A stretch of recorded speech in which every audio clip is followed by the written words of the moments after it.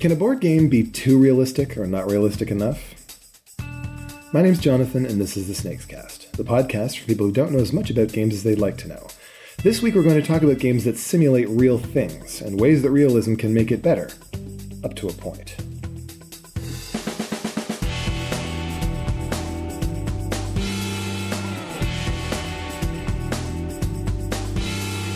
Welcome back to the Snakes Cast. Joining me this week are an ultra-realistic simulacrum of Holly Wider. Hello.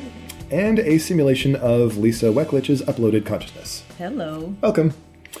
So, they say that any simulation that's accurate enough is impossible to tell from the real thing. And in the case of podcast co-hosts, that's what we want. But is realism what we want from a board game? I mean, okay, just off the top of your head, what are your favorite games these days? What are they about? I'm all over the map. Like, I like Patchwork and Samurai Spirit and Bomb Squad Academy. Like, it's everywhere. Okay, so we've got a game where we're defusing bombs. We've got a game where we're protecting a village from an army of bandits. And we've got a game where we're taking, like, months and months to make beautiful quilts. Yes. How about you? I'm a big fan of Dead of Winter. Okay. Or Merchants and Marauders. So we're freezing our limbs off in a frozen zombie apocalypse. And we're dying of scurvy and murdering people in the Spanish Main. Precisely. Okay. Are these activities that you would want to actually do in a realistic manner in the real world, like, at all? No, thank you. I mean, the quilting one, not too bad, but otherwise, no. But in a game, though, right? You wouldn't want it to take as long as actual quilting does. Yeah. So you wouldn't want your experience of playing these games to accurately reflect how you'd feel when you're really doing these activities. So there's obviously some limits to how much realism we want in our games. Can you think what's the most realistic game you've ever played? Like the most accurate simulation where it's the game world kind of made the most sense from the point of view of, like, if this was real? I don't know if this counts because realistically it'd never be a mouse, but Mice and Mystics. Okay. I really enjoyed, but I think because of the story as well. I was able So if you get into, like, that, if we're willing to accept that heroes can turn into little mice. Yes. If we're willing to go that far. Yeah. It feels realistic. It feels like a realistic simulation of being in a fairy tale. Yeah. I think so. What was it? What were some moments that sort of brought out that sense of realism? It's like, yeah, this is an actual fairy tale that's going on here. Honestly, I think it was the giant cat. Like, it sounds ridiculous, but it just made sense that there's, like, obviously a cat chasing you because you're a mouse. Brody was really scary. Yeah, I know. And he had all those different things too. It was another bit of realism. Brody would also kind of go after the other rats too. Yeah, exactly. So I thought he didn't care. Yeah, exactly. Because he's a cat. How about you? Tokaido? So you like playing Tokaido because it really sort of sets you in the idea of being a pilgrim, being a traveler on this little journey. Yes, so I'm excited to get the different items that we get at the village and meet new travelers and go to the spas. And it's lovely. It's just really relaxing, and it's what I would want an adventure across Japan to be like. What these things seem to have in common is that the realism in them makes them immersive, allows you to kind of lose yourself in the game and kind of have it be a real experience. In some cases, I mean, in the case of Mice and Mystics, part of this experience is going to wind up involving getting wounded and scratched by cats and so on. The whole experience in Tokaido is for it to be pleasant and nice and only good things to happen. So that it works in its favor there. Did you ever find that that the realism in Mice and Mystics was too upsetting? It's like, no, my little mice is going to drown. And yeah, but I guess because you also have, like, a team of mice. It's not just by yourself, you know? So it's like, oh, this one's going to go over here, but this one will help you out over here. So I don't know. That sounds weird, but... We're having a discussion of realism that involves little heroic mice going on fantasy adventures. This is great. I love this show so much. So immersion is one major benefit of making a game realistic. You can believe in that world. What are some other benefits to a game that's realistic in terms of how the rules work and how action and consequence fit together? I think it makes more sense if in the real world that's how it works.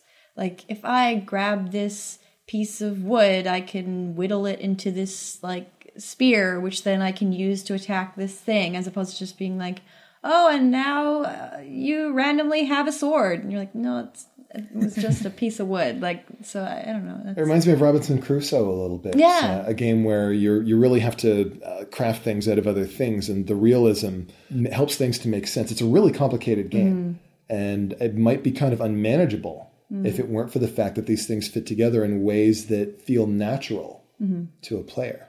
For me, it's having those little miniatures, like being able to see the world that we're creating makes it feel more real to me. Like the art in Tokaido, I think really sort of evokes those feelings. And Absolutely. It might not exactly be realistic, but it invokes a real feeling. Same thing with the art in Mice and Mystics. That moody, dimly lit sort of thing with those warm orange lights.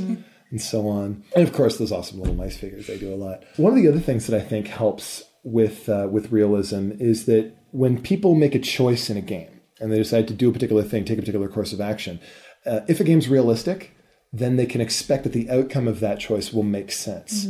It helps in deciding what to do, because you ask yourself, what would I do if I were in this situation? And if it turns out that if the game is realistic, then making a choice that makes sense in the real world will also make sense in the game and will help you to do well. There's some games I find also that really make realism work in their favor. One that I love is 1960, The Making of the President. You guys ever played this one? No. It really does put you in the mode of being either Richard Nixon or JFK running for president in 1960 and having to decide, okay, is this something that I want to put into my into the TV debates? Is this something that I want to use for a media thing? Is this something that should I really be spending more time campaigning in California right now? There's a lot of electoral college votes there, but I've been leaving the South. Do I really want to push defense as my strongest issue, or do I want to go for civil rights? Realism in that game, it's obviously it can't be a perfect realistic simulation, because that would take ages and it would be boring and would be incredibly complicated, but it evokes that realistic feeling beautifully, and I love that about it. Realism does have its drawbacks, though, doesn't it?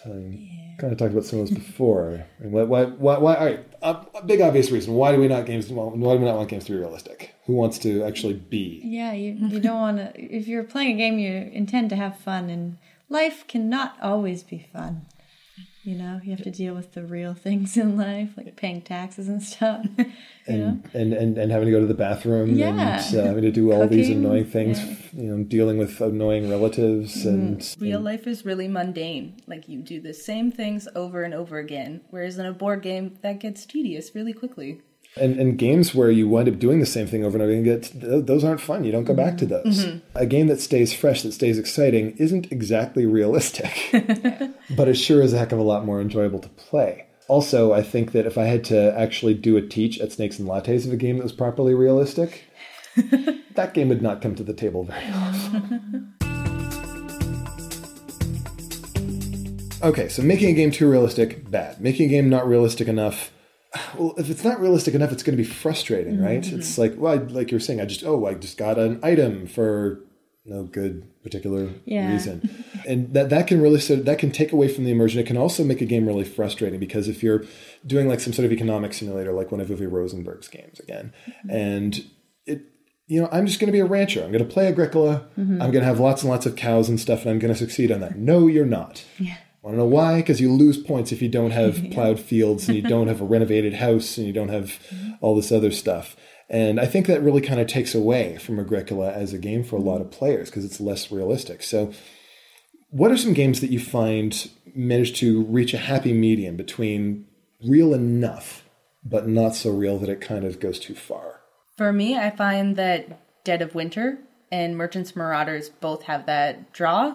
Like, they're realistic in that there are things that would actually happen in those specific situations. Like, we would be fighting zombies and searching for weapons and food in Dead of Winter, and we would be trading goods and attacking pirates in Merchants and Marauders.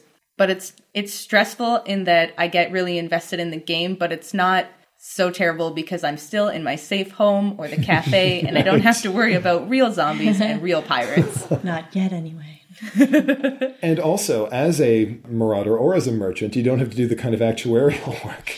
Yes. And the HR management and stuff that those people have. They sort of abstract that enough so you get to do the fun parts. But those fun parts are realistic enough that you feel invested in. You feel like, this is my ship. This is my adventure. And you get really sad when a pirate sinks your ship and your captain dies. Oh. I think it's just really great with any game that like you can get so invested in that you like start to care about the people or whatever in it. I don't know. Like I'm just back to Bomb Squad Academy. Like it is about a game about people learning to cut bombs. So you're not really even at danger because the bombs aren't going to actually blow up. But even then you're like waiting to see what else people are going to play. And you're like, oh no, if I play this, is someone else going to, oh no, the bomb. Like you just get so invested, but it is just a game. So I think that is a nice balance to have. That sort of dance between realism and between simulation and abstraction is so important in a game design. I think those examples, Bomb Squad and Merchants and Marauders, and also Dead of Winter, do a wonderful job of evoking without simulating. A game designer, Eric Lang, told me once about the difference between these two things, and he does a lot of games based on licensed properties like Star Wars and Game of Thrones and stuff. And he always says that his big challenge that he faces is not to try to make it so that the events that are going to happen in these games will be similar to the events that happened in the stories, because people have already seen those.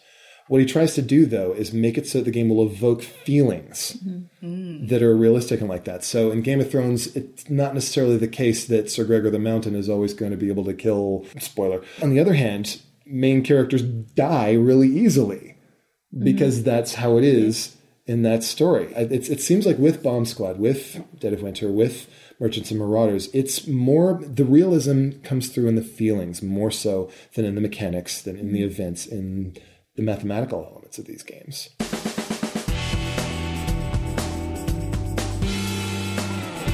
Well, that's it for this week's episode. If there's a topic you'd be interested in hearing about on the show, tweet it to us at SnakesCast or post it on the Snakes Lattes Facebook page. Holly and Lisa, thank you so much for being here. Thank you. Keep it real. The Snakescast is produced by P.T. Douglas. Music is provided by Ben Sound. The opinions expressed on the show belong to the people in it and not the company behind it. Thanks for listening, everyone. Game on.